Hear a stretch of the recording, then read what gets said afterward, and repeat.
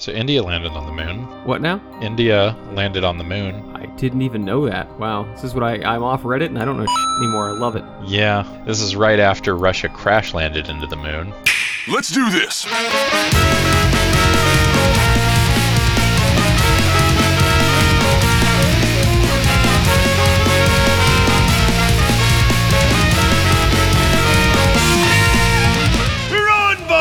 Welcome, dear listener, to the QQcast. Today is Thursday, August 24th, 2023, and we're your hosts, Tom DuPont and Zach Mayer. Say, where's Ruley? He's dead to us. Dead forever. It's true. We don't actually know why he had to bail today. Damn that family, responsibility, good, wholesome shit. Spoken like a bachelor over here. I'm so lame. I'm terrible. I know. Terrible person. I know. And this... Couldn't even be doing cool stuff like playing Baldur's Gate. You know what? We're gonna talk about that in 1 second. But this, dear listener, is Quest 305. Can we review Ant-Man Quantumania and Loki? Dear listener, we are also gonna QQ review Loki. So this is gonna be a double header where we QQ review Ant-Man Quantumania and Loki. Please stay tuned. Don't drop because you think we're only gonna do Quantumania. Although, if you haven't seen either of them, spoilers. From this point, we are going to spoil the shit out of both Quantumania and Loki. Well, okay, we're going to talk about Baldur's Gate first, but then spoilers after that point. Why are we talking about this again? Oh yeah, I picked this, didn't I? Yeah, you did this to us. So, dear listener, we had a bunch of different lists, and we were like, man, we only seen like a fraction of the movies on this list. We wanted to talk about, we've all seen John Wick. We reviewed on John Wick, but Ruley's not here, and he loves John Wick. So Zach got together a list of space missions coming up because apparently India just went to the moon, and I'm like, dude, I got nothing. I don't know about any of this. I quit Reddit now. I don't know the news anymore. So we were just scraping. It's not the scraping the bottom of the barrel, but like you and I together, our powers combined, we're just not able to do these topics. It did take a minute, but we got there. We did, and so I chose this specifically because I wanted to talk about this because I just finished Loki Season 1, so we're going to do spoilers for things that are months, if not years old, and who cares? No one listens to this show anyway. So, yeah, we're going to talk a little bit about Kang and what have you, assuming we get there. I don't really care. But before we get there, Zach, how's Baldur's Gate 3? Really, really good. It's living up to the hype for me, personally, but I'm a longtime fan of the series, so it was gonna... I actually played it a little bit in their early access period, which was long. It was like, 3-5 years, something like that. You had said that, on the last podcast. But yeah, no, it was good. It's still good. I'm still going through it. How many hours in are you? Oh gosh, I don't know. I had a bunch from early access, and my current total time is something like 130 now. Ooh. Baby, when did it come out? How many hours a day are you fucking playing? Don't worry about it. When did it come out? I feel like it wasn't that long ago. It's got to be 2 weeks tops. Okay, it was the beginning of August, thank God. So like I said, 2 weeks, 3 weeks, I guess? I've probably put in maybe 50 hours, maybe 60 this month. Okay, and you had been romancing the first character, the orc lady. Yeah. Any new romances? Have you gone through any breakups yet? Drama? Yeah. No, I dumped Lae'zel. Went with Shadowheart. Oh my god. Earlier that afternoon, in Zach's office. I just had sex, and it felt so good. I wanna let me put my penis inside her. You bastard. You heartbreaker, you. Yeah, well... She started out as a racist, but then she had like character development, and that was kind of hot. So, so at this point, if you were to try to pitch me on playing Baldur's Gate 3, knowing that I don't really do D&D, that I didn't do the previous Baldur's Gate games, that I'm not generally an open world kind of guy, quick, give me the elevator pitch. Sell me and dear listener on why I should go put this on my deck tonight. All right. So you know how you liked the classic JRPGs, the Chrono Triggers and the Final Fantasies and whatnot. The Golden Age, the 90s, yes. Yeah. And you remember how fucking obtuse some of those systems could be? Yeah. Yeah. Well, it's like that, but with pretty graphics. This is a sales pitch? Oh, yeah. No, it's amazing. The whole thing is fantastic. The writing is the best part. And it's not nearly as open world as like open world is. It's like you've got a map that you can explore and do things in whatever order, but you're still basically contained to a reasonable area. No, okay. I have a hard time with undirected narrative. I like you said, like the classic era of games, like just give me a direct line to follow and I'll be very happy. But it's like, open the world, and I'm like, hello, analysis paralysis and indecision, and bye. Yeah, I mean, the fun part of it is it's a game that really rewards exploration. So, like, poking into the nooks and crannies, or doing things in a weird order, or, talking to some dude on the street. One of the cool things is there's a spell that lets you talk with animals, and sometimes they have really hilarious things to say. I just talking to a cat that had the best attitude. It was a Sphinx, and it's just like, yes, you are in my territory. Get out. Zach, like, most important question. Can you pet the cat? I don't know if you can. Well, the cat would not let me get close. It was very anti-touch. Okay, to be fair, that's just realistic. Kind of cats. But there is a best boy, and you can pet him. Oh, shit. There you go. There's the sales pitch, motherfucker. In fact, you can summon him, and he will help you find secrets. What? Yeah. Oh, fuck. Yeah. Oh, fuck. Oh, fuck. Okay, that's pretty good You stuff. can play fetch. All right. You can play fetch and everything. That actually is kind of fucking awesome. Okay, before we transition into the review, I am going to say that I won't be playing Baldur's Gate 3. I do need to play specifically Disco Elysium, because we talked about that last podcast. But on Tuesday, my hopefully game of the year is about to come out, Sea of Stars. I'm extremely excited. So sorry, ladies and gentlemen, I will be focusing on Sea of Stars for at least a week before I get bored and churn out and cry myself to sleep. It's true. That happens. I do that. It sucks. Neat. I'll let you know how it goes. Speaking of classic JRPGs. Okay. Dear listener, let's get to the fucking review. Now, dear listener, the QQ review format is fairly simple. We start off with our preconceptions and what surprised us. Then we get into the meat of it with the good and the bad, and we wrap up with the verdict and predictions if there are going to be more Marvel things, because God knows that's going to happen. And we'll go over the QQ review score when we get there. So, Zach, Ant-Man Quantumania. Was that this year or last year? I think it was this year. I think it was this year. I'm not sure. This is how memorable it was. Quantumania, yeah, 2023. Okay, this year. Let's see. When did it come out? Yeah, February. So, middle of February. What were your preconceptions? Did you see the other two Ant-Man movies, and did you go into this expecting anything? You magnificent bastard, I read your book! I knew. Of course! What the fuck just happened? I mean, I had really low expectations because, yeah, I saw the first Ant-Man and it had some, kind of funny moments, but it was a real middle of the road, mediocre sort of movie, at least in the MCU. I don't actually remember if I saw Ant-Man and the Wasp or whatever the second one was called. That's how memorable I might have. It was Ant-Man and the Wasp, yeah. Yeah. So, I mean, I don't know. Ant-Man's story doesn't really speak to me all that much, so he's not a character that I particularly care about. Yeah. But Paul Rudd is funny, and I don't mind when he's on screen being funny. So, yeah, I give it a chance. Yeah, the principal cast in this is great. So, I mean, that's got that going for it, which is nice. Yeah. Yeah, totally. So, totally. I'm very similar with preconceptions. I barely remember Ant-Man and the Wasp because, yeah, it's just not distinct or unique. Now, again, I say the same shit all the time. These movies, all the Marvel movies, are well made. The people behind the camera know what they're doing. They're extremely competent. They're very high budget. But some of these are just starting to get generic. And I think the Ant-Man movies have kind of always been generic. Again, flashback in the way back machine.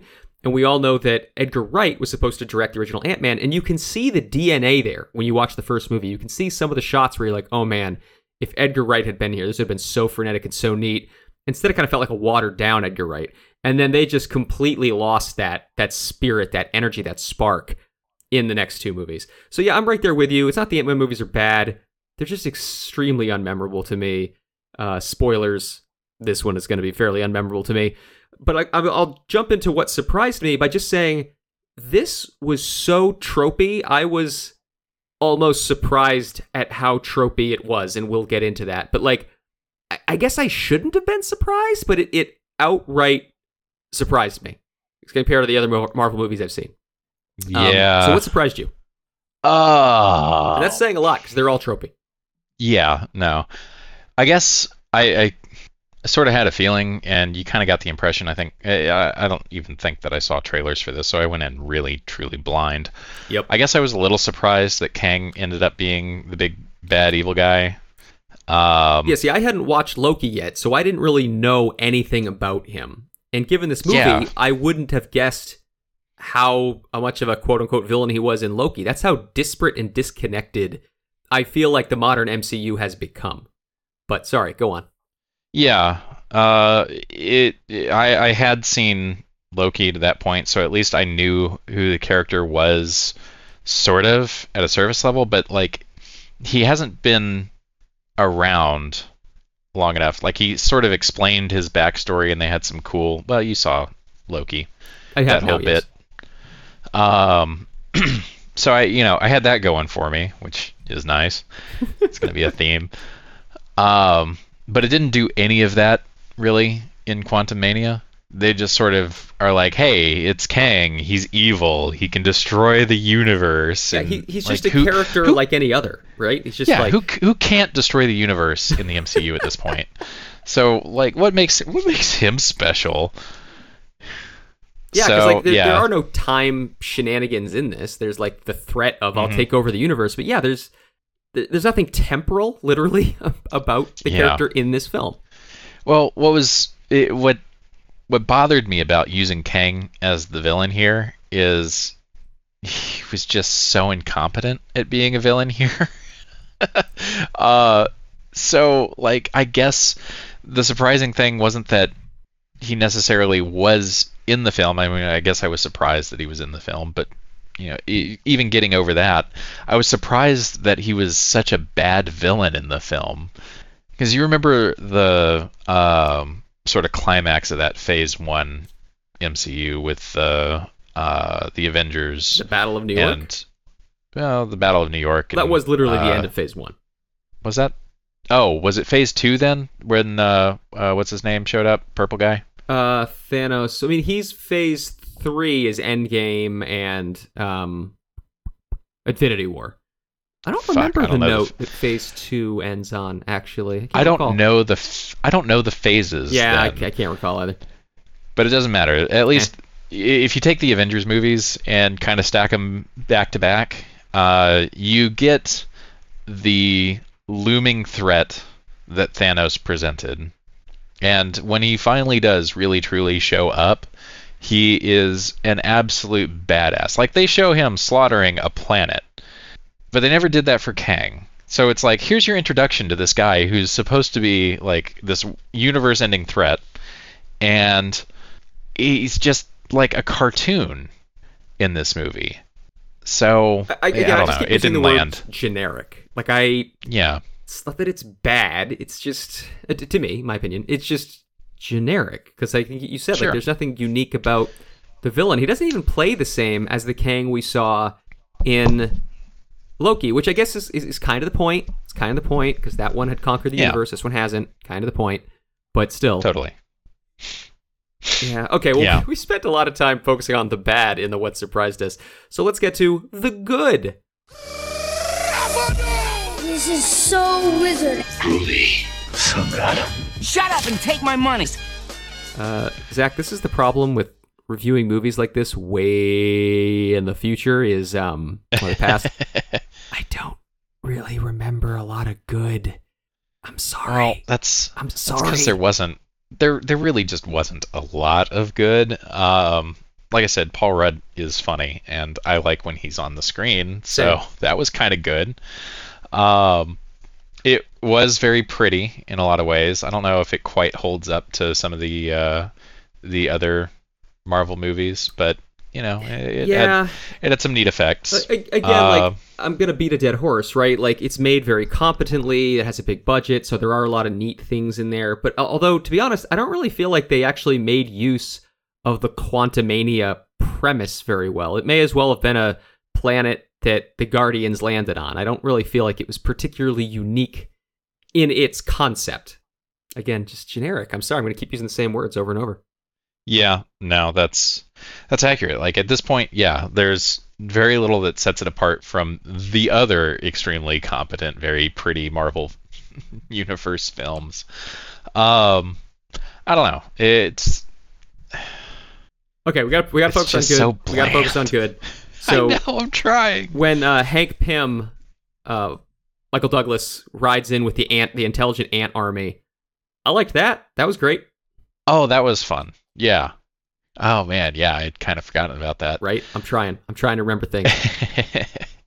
Yeah, I mean the final fight was sort of interesting because yeah, you had the sort of the rebels storming the city and the all the unique little one-off characters in that, and then you had Ant-Man being all fucking huge, stomping around, and that was kind of cool. And then the ants showed up and saved the day. We have the very overt comic relief guy who's like, I have holes! And okay, I laughed. I know that was designed to make me laugh, and it did. I laughed.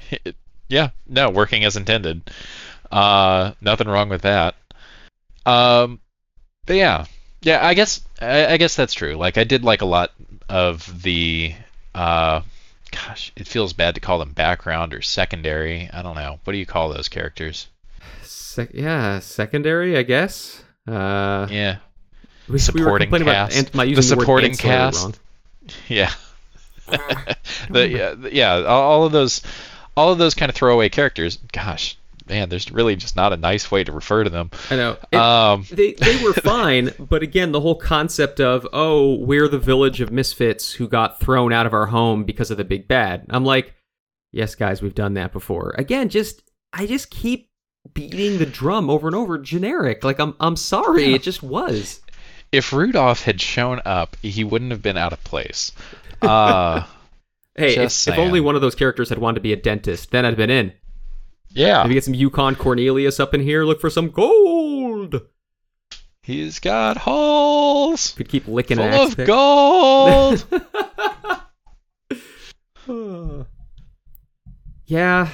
Shit. Fuck, I wish I had something else in the good.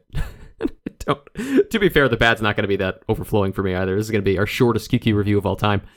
Oh gosh, probably, yeah. So do we transition? I mean, I guess. I'm really racking my brain here. I know. All right, dear listener, let's get into the bad. The hell was that? I didn't really like it. It was pretty terrible. It stinks. Get him away! Hey, boo! I was saying boo earns. Same thing, man. Hang on. I don't have a lot to say. I'm just going to look up why was Quantumania good. I have ChatGPT. Oh no. Why was Quantumania good? The first result is no Ant-Man and the Wasp. Quantumania is not good. Oh my god. Okay, well let's take this opportunity to talk a bit about, let's just totally tangent and talk about Loki and Kang. Oh god, what'd you find? Ant-Man and the Wasp Quantumania is your brain on Kangs. No. So, okay, yes, again, I watched this movie. I didn't even know who Kang was. And I'm not a huge comic book lore fan. I like the MCU, and I like Marvel Comics, but I'm not, a huge lore fan. And so I didn't know who Kang was, and he seemed like a generic villain. I had no real idea that this was tied into Loki or how it was tied into Loki. And then I just finished Loki earlier this week. Fucking fantastic. We should have QQ reviewed that show. Maybe this will be a double header. Maybe we'll QQ review Loki in a minute, because it'll take us another 10 minutes. But yeah, just Kang is just there. He's just there. And I don't have anything else to say. If this is the big bad, like you said, he's not ominous like Thanos. He's not omnipresent. He's not being referenced. There's no breadcrumbs here. It's just like, oh, he was he was bad because he was stranded, and he conquered a city because he was bad. There's nothing here, and he doesn't. The character is played completely different than the TV show, which again, you could argue there are different multiverse versions. That is appropriate, but I'm not sensing a through line of menace or of, I mean, they're both sociopaths, but like you can't, again, there's just no character traits that feel the same. And so I just don't have much to say. Yeah, fuck it. We're doing a doubleheader. We'll review Loki after this. Yeah, no, that's fair. No, I don't know. Do you recall the stinger for Quantumania? I do.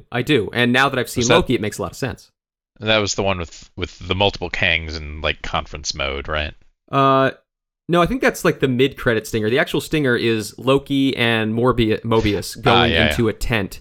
Because they had said a scientist in like the 1800s or something. And so they're going into a tent and they see him and Loki's scared. Yeah. So that was a fun. tie-in, right? Yeah, that made was fun. sense. That was ominous. I liked that a lot. Oh, for sure. Because we're taking a character we've established as being evil, relatively speaking, and having him be afraid of this character. That is a great, nice tie-in. Nice and tight. Yep. Okay, fuck it. I mean, Hiddleston's also just better. Oh my god, he's so good. He's so good. He's so good. Okay, well, we're going to review Loki in a second here. So, okay, just get to the verdict. I've got to win this one. I bribed everyone in Hollywood. And the Oscar goes to... 2 chicks at the same time, man. That's it? Gotta be fucking kidding. So, oh gosh, dear listener, the QQ review scale, that revised QQ review scale is relatively simple. A 1 is we didn't like it, we don't think you will either. A 2 is I didn't like it, but you might. A 3 is I liked it, I could understand why you don't. And a 4 is look, nothing is perfect, but I really enjoyed this, and I think you will too. Zach, what is your QQ review of Ant-Man and the Wasp: Quantumania? Can I give it a 0? No, it's a 4-point scale. Fair. All right, we'll do a 1. It's just legitimately not good. You know, from the plot to the characterizations, the writing is super weak on this one. No budget is going to save that. Yeah. It doesn't feel like a story that needed to be told, right? It doesn't say like, oh man, someone was passionate about this project. It just doesn't feel that way, pretty much at all. Not that the hardworking people who made it weren't pouring their efforts into it and didn't do a good job. I'm not trying to trash talk anybody. I'm just saying this didn't sound like a passion project of a person, a director or writer needed to make this. It just felt like another, cog. It's fine. Yeah. I'm with you. Yeah. I'm a 1. I think a lot of the times when we walk out of the theater, after a Marvel movie, I'm a lot more lenient to the movie because you have what I always call the J.J. Abrams effect. The stars are still, like the bright lights are still stars in your eyes. You have those sunspots. But then for the most part, a lot of the recent Marvel movies, the longer I think about them, the less they stick with me. And I kind of feel like I should be more critical of them because I think if I'd have walked out of it, I'd have given it like a 2. But now as I reflect back on it, I'm like, yeah, it's a 1. And again, that's not to say like, it's bad. This is the worst movie I've ever seen. No, I just watched Hellboy 2019. That is a fucking awful movie. This is just meh. It's just generic. And I'm sorry. I don't want to be that angry guy on the internet. This is just very generic. This is very forgettable. No, it was. It was and superfluous. It doesn't seem to further anything like we talked about. Yeah. No, exactly. It was unnecessary. The whole film just felt unnecessary. That's a good way of putting it. And yeah, I mean, in a time when we have just so much fucking content in a realm, spending your time on something like Quantumania feels like an opportunity cost in a streaming service. Yeah, I'm just gonna keep making jokes. Always doing bits. Commit to the bit. All right, well, rather than do predictions, let us jump over to our now impromptu second QQ review of the Loki series, Loki Season 1. This will be way more fun to talk about. So, Zach, what were your preconceptions for the Loki series? You magnificent bastard, I read your book! I knew. Of course! What the fuck just happened? I thought it was a cash grab. Like, it really just seemed like one of those things that you do because a character was really popular. And, hey, why don't we spin off and give him a TV show? I thought it was going to shake out kind of like, what was the DC time travel show? Heroes of Tomorrow. Oh, okay. Yeah, no, dude, and just sort of be like an episodic villain of the week sort of blah. I had the exact reaction where they announced on stage, here's the next MCU phase, and they're having to show Loki. I was like, dude, we just killed this character. Yes, everyone loved Tom Hiddleston, but no, let's be done. Let's not retcon this. Let's just move on. I had the exact same reaction. Now, let's get into what surprised me. Aside from spoilers, I really liked it. As soon as we started seeing clips of the show and Owen Wilson and that retro, 50s and 50s, I guess, 50s aesthetic, I was like, damn, I like the production design of this. This looks cool. That old school sci-fi. I was like, man, I should watch this. Spoilers, I never did until now. But that surprised the hell out of me. And we'll get into more good, obviously surprised me, so we'll get into it there. But what about you? What surprised you? No, same. Once they really started to, do a little bit, once the curtain started to come up a little bit, it really hit the alt history nerve, which I don't know. Alt history is kind of fun because it's what ifs, right? And well, they literally did a what if miniseries animated show. I don't know if you saw that. No, I did not, but yes, they did. It was kind of fun.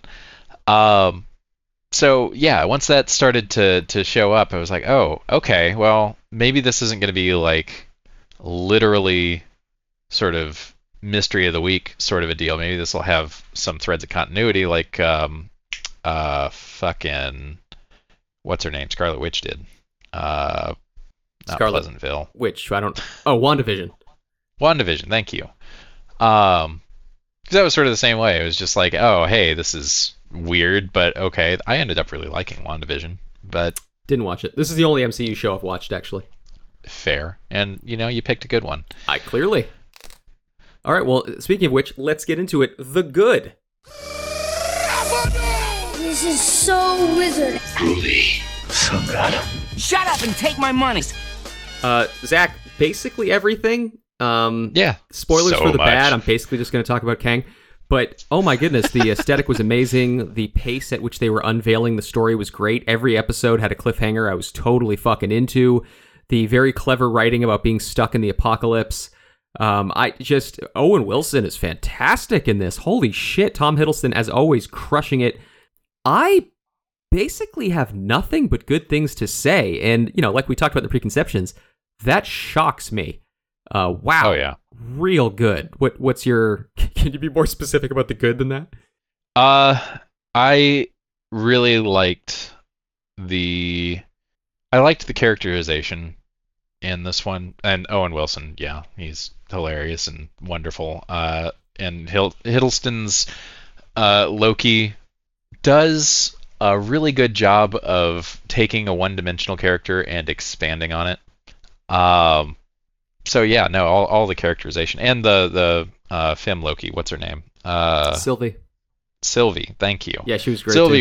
Sylvie was great, and what a cool sort of hook for he's basically just falling in love with himself, which is on brand. I know, a little narcissistic, but yes. And at the same time, what a cool oh yeah, no, I mean.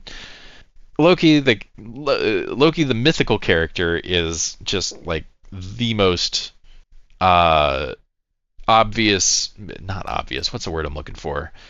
Just such a prominent, I guess, example of gender fluid and sexuality as a spectrum, and they did a pretty decent job of exploring that in the whole Loki series, which is cool.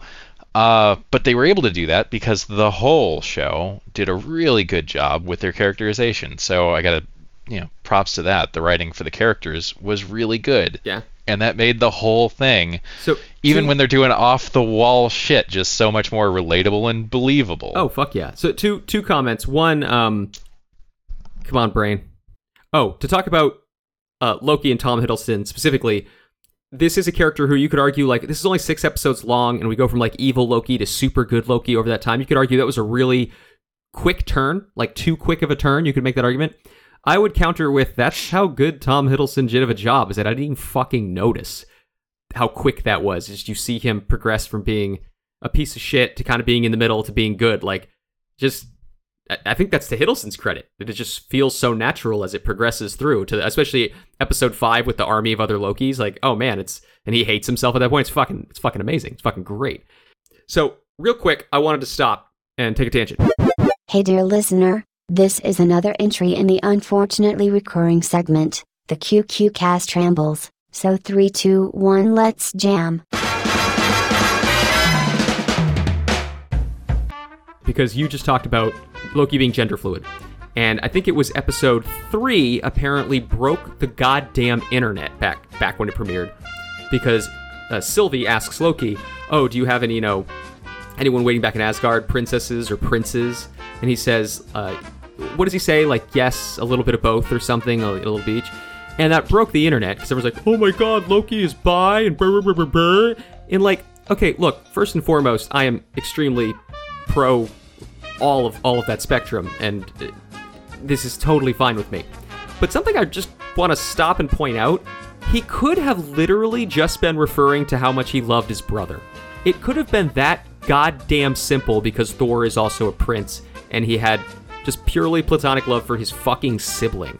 So like, internet, what the fuck? Why the fuck did people freak out about that? Like it was a mystery too. Like, I mean Loki being bi is, again, super on brand. Right? But also, like, yeah, he could have just been being cagey, because that is also on brand. Exactly. There's nothing... It's not that fucking overt. I don't know. People being mad about stuff is just... It makes for the headlines, right? So even if it's just like this one dude in his basement being like, Loki is a fucking gender traitor, that's going to be the thing that people pick up on and run with, because they're like, oh my god, what an inflammatory opinion. Boost, boost, boost, boost, boost. Give me clicks, give me clicks. I know. But, yeah, no, I don't think it was such a big deal. It certainly fit in the narrative that they were telling for the characters that they were telling that narrative with, and it was fine. I couldn't agree more. Again, it should have been fine in any case. To your point, it's exceedingly on brand, not only for the character, but also for the actual historical, mythos. And it's not even that overt. I would expect the LGBTQ community to be more pissed off for not making it overt, as opposed to the people being conservative about it. Like, it's fucking ludicrous. Anyway, okay, that was a fun tangent. So I want to mention a couple more good things just before we transition out of here into the bad. So basically, like I said, I think this was pretty fantastic. The cliffhangers were so good every single episode. And the art design and art direction of every part of this thing, from the TVA and their retro aesthetic to the apocalypses, to even just when they go to the storm apocalypse, everything about this looks fantastic. When they're on the at the end of time and they have the fucking cloud beast. We were talking about Quantumania fucking 10 minutes ago. This is more creative and more beautiful than anything in Quantumania, in my opinion. Yeah, no, I agree. The visual aspects of it alone were really compelling. I love Pompeii. Oh, that's true. That's true. Yeah, even that looked pretty good. I mean, that's a tiny ass set too, and it looked good. Yeah, no, it was great. The end of time was really well done, I think. They had, I think I saw a little behind the scenes clip about the design choices that they made for Kang's castle at the end of time, and they were paying pretty close attention to detail in the way that they set it all up. The silver accents that they had, the way it was sort of weirdly decayed in a timeless space, it had some meaning to it that I'm probably not going to get quite right, but it was supposed to be reflective of Kang himself and his deterioration. Oh, okay, makes sense. Yeah, I love the subtle cracks on everything, even though it still looked solid. It was great. And that's arguably... Also, again, I love that you see the time stream and it's circular and all of that ties back together. All that's great. And that wasn't even... It's great, and it wasn't even a highlight for me, which just tells you, how great the whole series fucking looks. Yeah. Hang on. Okay, so kintsugi was the word. It's the golden joinery. When you like break a dish or a glass or something, and you repair it with gold because it's meant to. Oh, interesting. It's meant to highlight the imperfections because the imperfections are part of the character of the object. So they had that as sort of a visual theme in Kang's castle, and you see a lot of that sort of focus on imperfections because Kang is meant to be sort of all-knowing and all-powerful. He's the one that's maintaining this golden timeline. What do they call it? What did he call it? Central finite curve. No, yeah, the sacred timeline. The sacred timeline, right? Which is also, again, very propaganda-esque, right? This is sacred, it's immutable. He's lied to his followers, his little time cult. Very great, frankly, just choice of words and theme. For sure.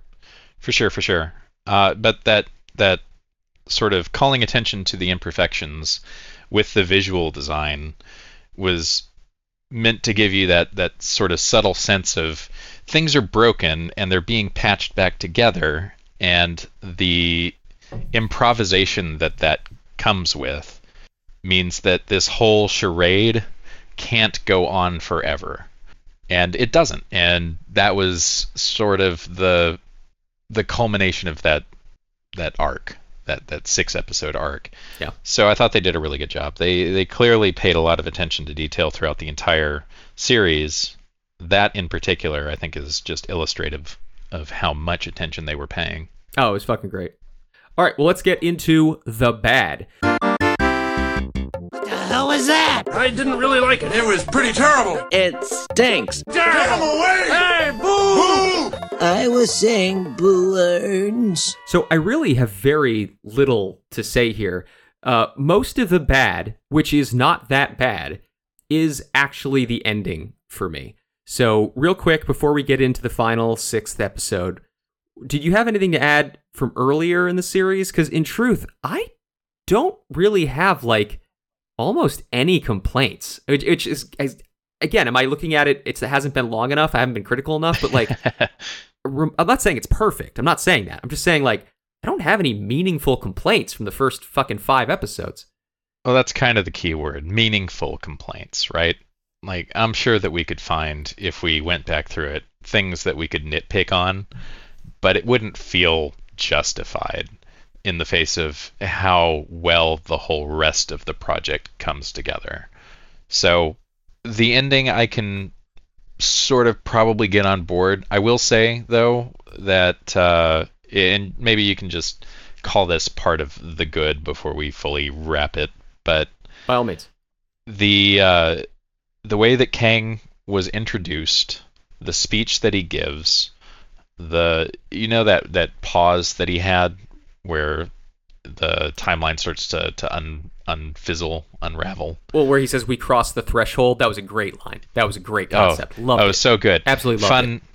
Fun fact, if you sync that last episode of that series with, I think, the last episode of WandaVision, that pause and "we cross the threshold" is the same part where she, like, has the book or something. No fucking way. Really? Yeah, well, yeah, Huh. his bit and the Scarlet Witch sync up in a neat way, and you can find a YouTube video on it, and I thought that was cool. Anyway, the introduction that you get to Kang in this series is such a great way to introduce a villain. At least it was way better of a way to introduce a villain than what Quantumania had. So yeah, I believe you that maybe the ending was the weaker part of the whole series. I can get behind that. Well, I'll explain that in a moment, but yeah.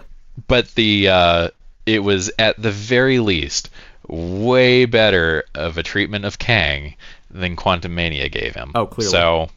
So there's that. Yeah. Okay. So let's get into and this is my nitpicking. This is, again, the ending was not bad. Very excited for the next season. Way more interested in this Kang than the one we saw in Quantumania. All the disclaimers. So them just the whole at the end of episode 5, when classic Loki summons Asgard and is super distracting. That was fantastic. So, but then just the two of them mind controlling, enchanting the wolf guard dog dude was a bit anticlimactic. They just they enchant him.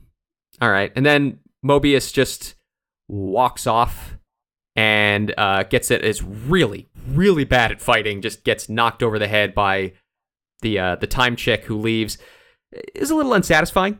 They enchant the dog, Mobius walks off, loses a fist fight when he has a weapon in his hand. That wasn't particularly satisfying. I'm not saying it was bad. It's fine to Morbius' character. He didn't need to go into the castle. They're setting up a mystery for the next season with the head of the timekeepers, the head of the TVA going off. So all that's fine. And them enchanting the wolf isn't bad. I liked how Sylvie gets the flash of the wolf with the enchantment, but just didn't feel like a great conclusion to this really fucking cool giant smoke villain dog destroyer of worlds thing. Yeah. It kind of seemed to come a little bit out of nowhere. Like, if you, I guess in retrospect, when I think back on it, they sort of tried to set up Sylvie and Loki more, but Sylvie as well, as being masters of magic, right? And well, more Loki as a generalist, but Sylvie as a specialist. I like your RPG terms here, you Baldur's Gate playing motherfucker. Yeah, and yeah, they did it a couple of times. Loki even said it at one point, like he literally said, "I'm a master of the arcane arts," or something to that effect. My mother was a witch, that sort of thing. But they always just sort of talked about it, and they never really showed it. Oh man! And the first time that it really started to show, him pulling out the fireworks instead of an ID is so goddamn funny. That was so great. Yeah, like they showed tricks, right? They didn't show them being especially super powerful. The first time that you saw them wielding that kind of ability or those kind of special powers was in that climactic fight. On that scale, yeah. On that scale. The stakes for it didn't seem to quite match up to what they were doing. And so it felt just kind of out of place. Like, where did that come from? Yeah. Why are they so sure that they can even attempt this? It seems weird. Yeah. And will Loki have that power in season 2? To be determined. Yeah. So, I don't know. You can have a pocket nuke, right? But it has to come with stakes. And the stakes that they had for going all out like that didn't seem to really shine through. Like, it's not clear what that cost in the end. So yeah, they didn't pay a price in doing that. But okay, so let's get into season 6 or episode 6. Sorry. They walk into the castle. You talked about the aesthetics. It is very cool. They meet Kang, who, yes, the intro where he is super powerful, but just kind of jovial about it and knows everything is great. I actually really like the whole setup of this crazy evil motherfucker narrowed down and pruned like a bonsai tree. He pruned the entire multiverse down to one loop, one timeline. I like that concept a lot, actually. Oh, yeah. But it is a little, again, I'm nitpicking here, okay? It's a little weird or contrived to me. It's just like, I'm tired. I guess I'm done here. It's like you've lived for eons and now you're tired. Sci-fi plays with this trope a lot, and that's okay. But like his motivation to hand things over to Sylvie and Loki didn't quite track with me. And then my other complaint, which I'll get to in a moment, has to do with the end with Sylvie. But what are your thoughts on like Kang and just being like, oh, okay, you guys are here now. I guess I'll let you choose X or, A or B. Like, I get the concepts, and I think the concepts are okay, but again, it just kind of felt a little underwhelming to me, a little underbaked, because we weren't building up Kang for 6 episodes. I don't know. What's your 2 cents? Yeah, I mean, in the moment, it was a little weird. The more that I think about it, the more I kind of like it, because Kang at that point is at the end of his story. Well, not necessarily his whole story, but he's achieved his goals, right? Yeah. So he's at the end of his quest. And okay, I like the way you phrased that. So Baldur's Gate playing motherfucker. So when you talk to him, or when they talk to him at the end of that episode, they're talking to somebody who has achieved his dreams, he's done everything that he set out to do, And now you're looking at somebody who's in the now what phase. And that you don't see very often. And I think they did it reasonably well because he's a little bit insane by this point. Yeah. Because he has been doing it for a long time. And he's just kind of, when he asks the question, now what, he doesn't have an answer. And he hasn't had an answer for so long that it's driven him a little bit nuts. And that's where all the cracks come from. So. Okay, so you know which sci-fi series did this better? I can't believe it. Star Trek motherfucking Voyager. With the episode Q2, where they pull the other Q out of the asteroid, and all he wants is to die. And his analogy for... Yeah, it's an analogy. His analogy for the universe is the road he's walked all the way around. And it's like, ooh, Kang has the timeline all the way around. Very similar concepts, but goddamn, that is one of the best episodes of Star Trek Voyager. There we go. Yeah. We worked in some Star Trek. Ruli would be so happy he wasn't here for this. We've all been the Scarecrow. It's so good. It's a great episode. Yeah. It's very similar. Maybe a little more high drama, or at least dramatic tones. Yeah, in terms of establishing the motivation for why someone wants to end their quest or die, I actually think Q2 does an amazing job of that. Whereas here with Kang, I like the way you phrased it. The more you think about it, it does make sense. And again, I do like the concepts. So, again, I like... It's not a bad thing, and I like your phrasing of it. But again, it I don't know. I don't think it was as fleshed out as it could have been, being in just the back part of the last episode. Yeah, and I'm with you, because when I was watching it, as I'm watching it, I'm going, what the fuck is happening here? But then, yeah, you think about it, and it makes a little more sense in hindsight. And I don't hate that. I do think that they probably could have done a little better, but I'm also worried, and maybe this is the kind of discussion that they have writing a scene like that. If you say too much, because it's not like you can show a ton unless you do cutaways or flashbacks or whatever, and you can only really get away with so much of that in the first place. You're really just asking the characters to explain themselves. And you've already established that all of the characters on screen are liars. which is good. I did like that. Which is good, yeah. So explaining things doesn't really help you out. The best that they could do, I think, is basically what they did. They set up a sort of standoff and had the drama and tension. Wait, Ruli said that wasn't racist, but I think that's only racist. Sorry, I don't think that's only not racist when he's here. I don't know if we can use standoff when he's not here.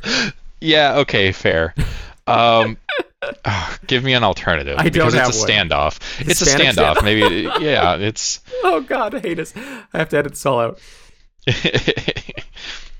So, yeah, that standoff that they have in that scene is, I think, kind of the point. Like, it builds attention, it builds that drama, and you're supposed to, I think, feel it more than understand it at that point. And maybe that's enough, or maybe at least it's the best that you could do with the narrative at that point. And we're getting a season 2, so some of that may unlock quite a bit more. Yeah. But I don't know. Yeah, before we get into the review and then, of course, the final expectations, or predictions, I'm sorry. So my last little quibble, and this is, again, a very little quibble, is that we kind of know the whole series that Sylvie is driven by her, like, motivation, her desire for revenge. And so it makes sense that when she gets there, she wants to avenge herself and her life and take out Kang. But at the same time, we kind of see Loki being surprisingly sane and just saying, I don't want the throne, but we need to think about this. And I guess I was a little disappointed that we don't see any conflict in Sylvie, but at the same time, I almost would have expected her to just show more outright rage. Actually, because like if you were to just isolate the ending scenes between Sylvie and Loki, I didn't quite feel that was like the pinnacle of her character, where it's like we see and feel that she has gone mad with the need for revenge. It didn't come off that way. But at the same time, it didn't come off as calm and calculated. So, again, despite the actress being phenomenal and the character being great and the whole series being wonderful, and I'm not saying this was bad, I feel like it could have been handled better. And with a series with a lot of great writing in it, I'm going to dock it, 18th of a point for that. What was your thought about Sylvie and the final showdown? Yeah. I forgive it. I'm with you. I forgive it only because the show is called Loki, not Sylvie. Okay. All right. But Sexist bastard. but I'm with you because you're right. To that point, she had reasonably clear motivation. Like, her motivation was muddied by her relationship with Loki, allegedly, but they're also trickster gods. So can you really even know their true motivation? And she was the one in that scene that was pointing that out about Loki. And that was, I guess, if you had to pick a purpose for her, either to be the self-interested character who's very clear about her desires, or to foil Loki and call him out for being an unknowable trickster god, and what are your real motivations? I think picking the latter is a reasonable take, because she had some of the same stuff going on. Like, if Loki was untrustworthy, so was Sylvie. And if Sylvie is playing it close to the vest, even if she is feeling all of that rage, she's a trickster god. She's not necessarily going to show it. So, no, I do like that, man. When you put it in the context of this is Loki's show, yes, it does focus on him and show his motivation very well. So that's a great counterpoint, and I do like it. Okay, dude, let's get to the verdict. You've got to win this one. I bribed everyone in Hollywood. And the Oscar goes to... 2 chicks at the same time, man. That's it? Gotta be fucking kidding. Dear listener, I already said the fucking scale, so I'm not saying it again. Zach, what is your QQ review of Loki Season 1? If you haven't watched it, you need to. Oh, it's fucking because if you haven't watched it by now, you're wrong. I hadn't. I was wrong. It's a fucking 4. It's great. Nothing's perfect. I enjoyed this. I think you will too. Stark contrast against Quantumania. It's memorable. It's well written. It's well paced. And it makes me super interested for whatever is going to come next. So before we get into predictions, anything else to add to the review with 2 4s here? Oh man, I hope Hiddleston is getting fucking paid. He is phenomenal. He's just absolutely phenomenal. He's and so really, is Owen Wilson. really good. Owen Wilson's phenomenal. It's amazing. Owen Wilson is, he's very good in this. Hiddleston, I think, his breakout roles were in the MCU, so the fact that he's continuing this character and still succeeding with it is to his credit for sure. I don't know. I have a tremendous respect for somebody who is laser focused on making one thing really good. Owen Wilson is great. He's done a lot of things, and he has done some good things, some things that were not as good, and he's very good in this. I've basically only seen him in the Marvel movies, but he's practically... Wow. he is the best villain in the MCU. We all love Thanos, blah, blah, blah, blah, but he's the best villain in the MCU, and he's a hero, and he's an anti-hero, and he's in Thor's storyline, his own storyline. He's Avengers. Hiddleston is incredible. It's truly incredible. Yep. Okay, the other shout out I want to make, and I want to make sure I pronounce her name correctly here, is Sophia De Martino as Sylvie.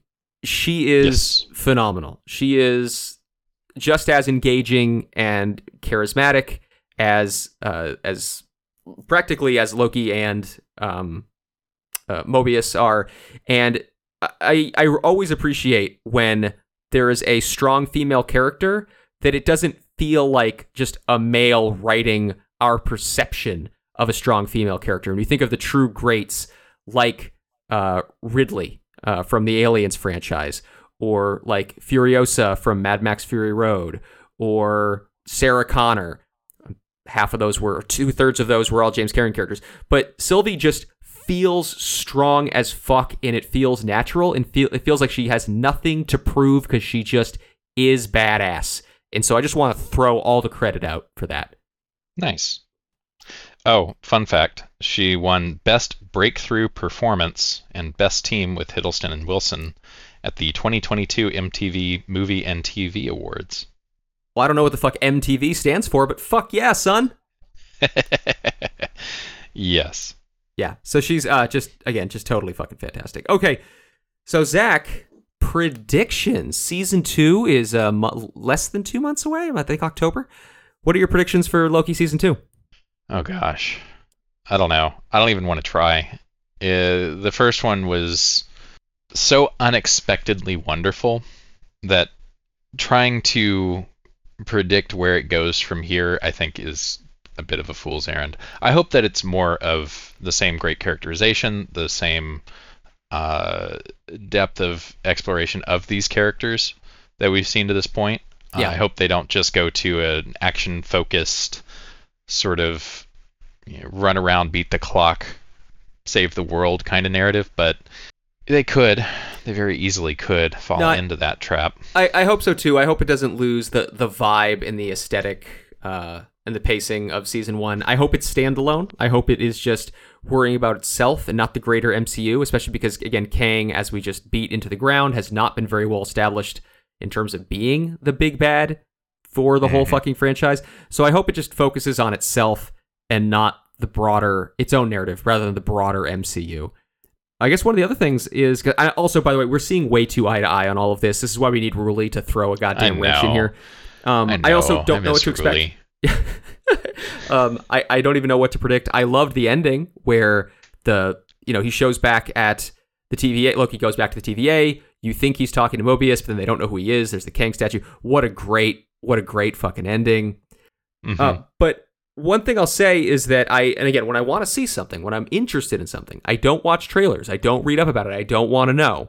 And so with this, I haven't watched the trailers for Loki season. Wait, did we watch it on the cast? No, we did watch it on the cast. Fuck. But the point being, I know there's like a bunch of articles about how they're going to meet Sylvie in a McDonald's. And I'm just like, guys, I really would like to see the character of Sylvie return. I don't care if that's a variant. I don't care if it's product placement. But I would like to see the character return. And I don't know whether or not she's going to, and I'm not going to look it up. So I hope she returns. Yeah. No, same. Same. All right. Well, woo, that was a double header. Holy fucking shit. Let's do some news. And we have a segue from news to trailer, and then let's get the fuck out of here. Good news, everyone! Great news, everyone! Bad news, everyone! Uh-oh, I don't like the sound of that. You are? Zach, there was a moon mission to the moon? We did moon stuff. Well, not we. We did nothing, but India did moon stuff. That's fucking awesome. I quit Reddit, Jesus Christ, 6 weeks ago, coming up on 2 months ago now. And so and especially with the writer's strike, I don't have like Colbert or something else to fall back on. So I'm pretty oblivious to world events right now, and I am very happy about that fact. So yeah, I don't know. Tell your listener a little something about the moon mission. Let's see. India is the 4th country to land on the moon, and the first on the South Pole. Oh. So the South Pole is especially interesting because it's one of those areas on the moon that is permanently in darkness. So it's a likely, or at least more likely, spot where you could find frozen water, among other things. So that's pretty cool. They've got a little rover that's going out, and also very, very cool. And the best part to me, they did it on functionally a shoestring for a space program. I think the whole thing was $79 million. So that is truly an accomplishment. This also comes like a couple of days after Russia slammed a lander into the moon by accident. No comment at all. I was just gonna make the joke that $79 million, isn't that how much that stupid submarine cost to make? I swear, maybe remove a zero or two. India didn't go to the moon with a fucking PlayStation controller, did they? Nope. Oh, that's cool as fuck, dude. It's cool as fuck. So, yeah, I got just one or two other headlines. Anything else you want to put up there? No, that basically sums it up. All right. Well, some sad news, and depending on how you look at it, Charles Martinet is stepping back from recording the voice of Mario. So he started voicing Mario, and how fucking hard of a turn was that from talking about science and going to the moon to me talking about a video game voice actor? This sounds like a Simpsons bit. And the head was discovered at the bottom of the elevator shaft, severed horribly. So good news for egg lovers. Like, yeah, what a hard turn. So yeah, Charles Martinet's retiring. He started voicing the character, I think, back for like Mario 64 or something. This says since 1991. Yeah, so the next upcoming game, Mario Discovery, not Odyssey, whatever it's called, will not have him. So I don't know. It's just a news headline, you know, for Nintendo fanboys like me. It's slightly the end of an era. Again, I don't actually care that much, but this guy seems like one of those people who just was so happy to have this gig, was just so appreciative and happy of what he had with this. And so I hope he's okay. I wish him well. If only we could all be so lucky as to have a simple thing like that brings so many people that simple pleasure. Thank you, Charles Martinet, for all you've done. Yeah, absolutely. It's such a hard contrast talking about that next to going to the goddamn motherfucking moon. Okay, Zach, any other news headlines from you, sir? Let's see. From me, not particularly. Baldur's Gate was briefly the highest rated PC game of all time. And then dropped down and overshadowed by Disco Elysium. I need to watch that. Yeah. Oh, and yeah, Barbie surpasses The Dark Knight as Warner Brothers' highest grossing domestic release in history. No fucking way. Holy shit. Yeah. Wow. Did not see that coming. Crossed the $500 million mark. That was actually like a while ago. It was on the 16th or so. Well, goddamn. I guess I need to see that so we can review it. Okay, well, Zach, I've got one more news headline, and we're going to segue that into the trailer. So, Zack Snyder is making another movie for Netflix. It is called Rebel Moon, and this trailer was premiered at Gamescom in Germany, because there's also a video game tie-in, and one of my friends works at that studio. I'm very excited for him. They were able to finally announce what they've been working on. So, yeah, Rebel Moon, and one of the articles here I have just says that this is Zack Snyder's knockoff of Star Wars, and that there will be a director's cut that is 5 fucking hours long. I just don't know how to reply to that. I will consume it with gusto. Yeah, I don't know. So, want to do the trailer? Yeah, trailer me up. All right. Coming soon to a cinema near you. In a land that... No, in a land... In a time... Nah, I don't think so. In a land before time. Yep. Do. So, this is the official teaser at 3 minutes and 42 fucking seconds. That is a teaser for a 5-hour movie. The ratio is about right.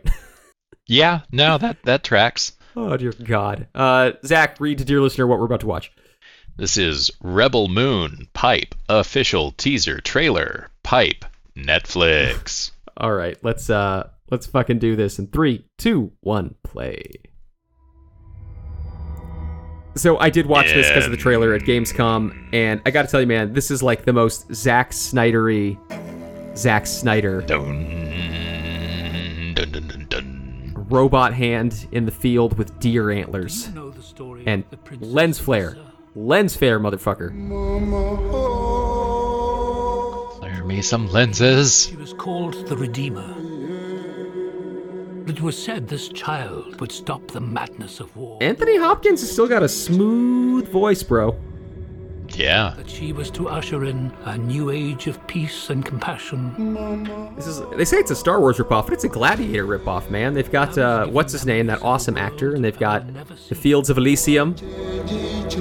They've got a fucking griffin for no griffin reason. Back there, owl bear, griffin, not even sure. And love for a child. Yeah, spaceships and griffins and wheat fields. Good stuff. Wheat. Smack the bell. What do you think they want? Everything. Is that girl from The Witcher? Does she act in The Witcher? You know, I don't know. I'm gonna have to look that up. I was taught that love is weakness. And now we got the Empire and some soldiers. This really is Star Wars, isn't it? Oh, they got the slow-mo action scenes. Oh god, the spider chick. I don't know. We have lightsabers, red lightsabers. Oh god, the spider chick. I don't know if I'm gonna be able to handle it, dude. And we got Zack Snyder's slow-mo, hardcore slow-mo. One moment. I do love this part. Jared goddamn Leto? Is that Jared Leto? God, I hope don't not. want no trouble. We're not here to bring any. Slow-mo explosions. Are you ready? More lightsabers. 4 armed people. This is just like, take everything and throw it in a pot. Now we got Dune. They're in a desert with masks. Now we got a black griffin. More than the shackles that bind us. Oh, slow motion. Oh, trust fall.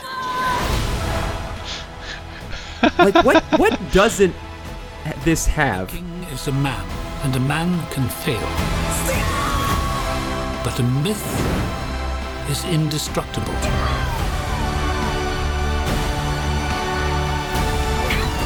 The time has come for all that you love. Protect each other and show them no mercy. Slow motion kick. There was a 300 homage right there. Oh, yeah. Oh, those are, like, that looks like the Zelda Sheikah symbol on those masks. We're getting some Zelda homages. Who among you? That's more 100%. Dune right there, the cloaks in the desert. What you believe.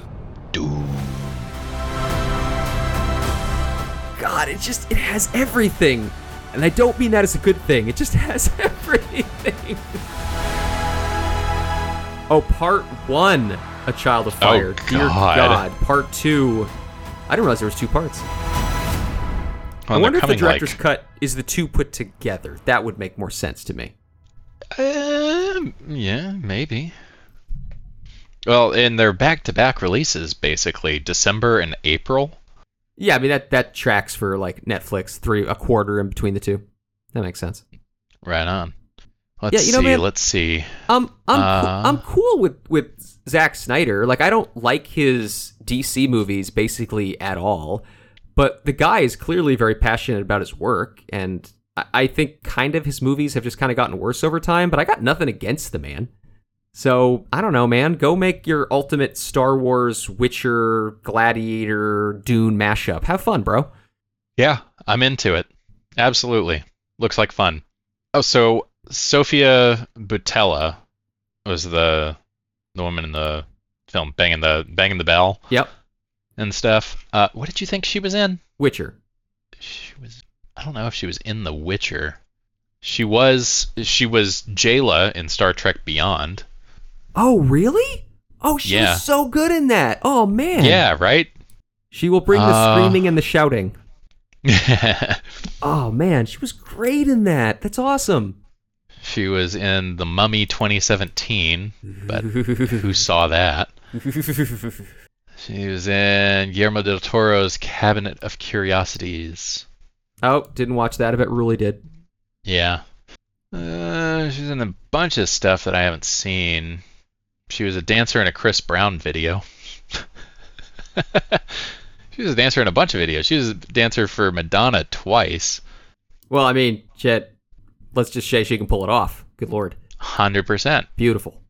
Oh, all right, dear listener, thank you so very much for joining us. Please always remember that any views expressed on the podcast are representative solely of the person expressing them, not of their friends, family, co-hosts, or co-workers, and certainly not of their employers, past, present, or future. Thank you so very much for joining us, and thank you for respecting our individuality. Zach, I did it right that time without fucking up at all, right until the very end when I kind of started right there. Will we be back next week?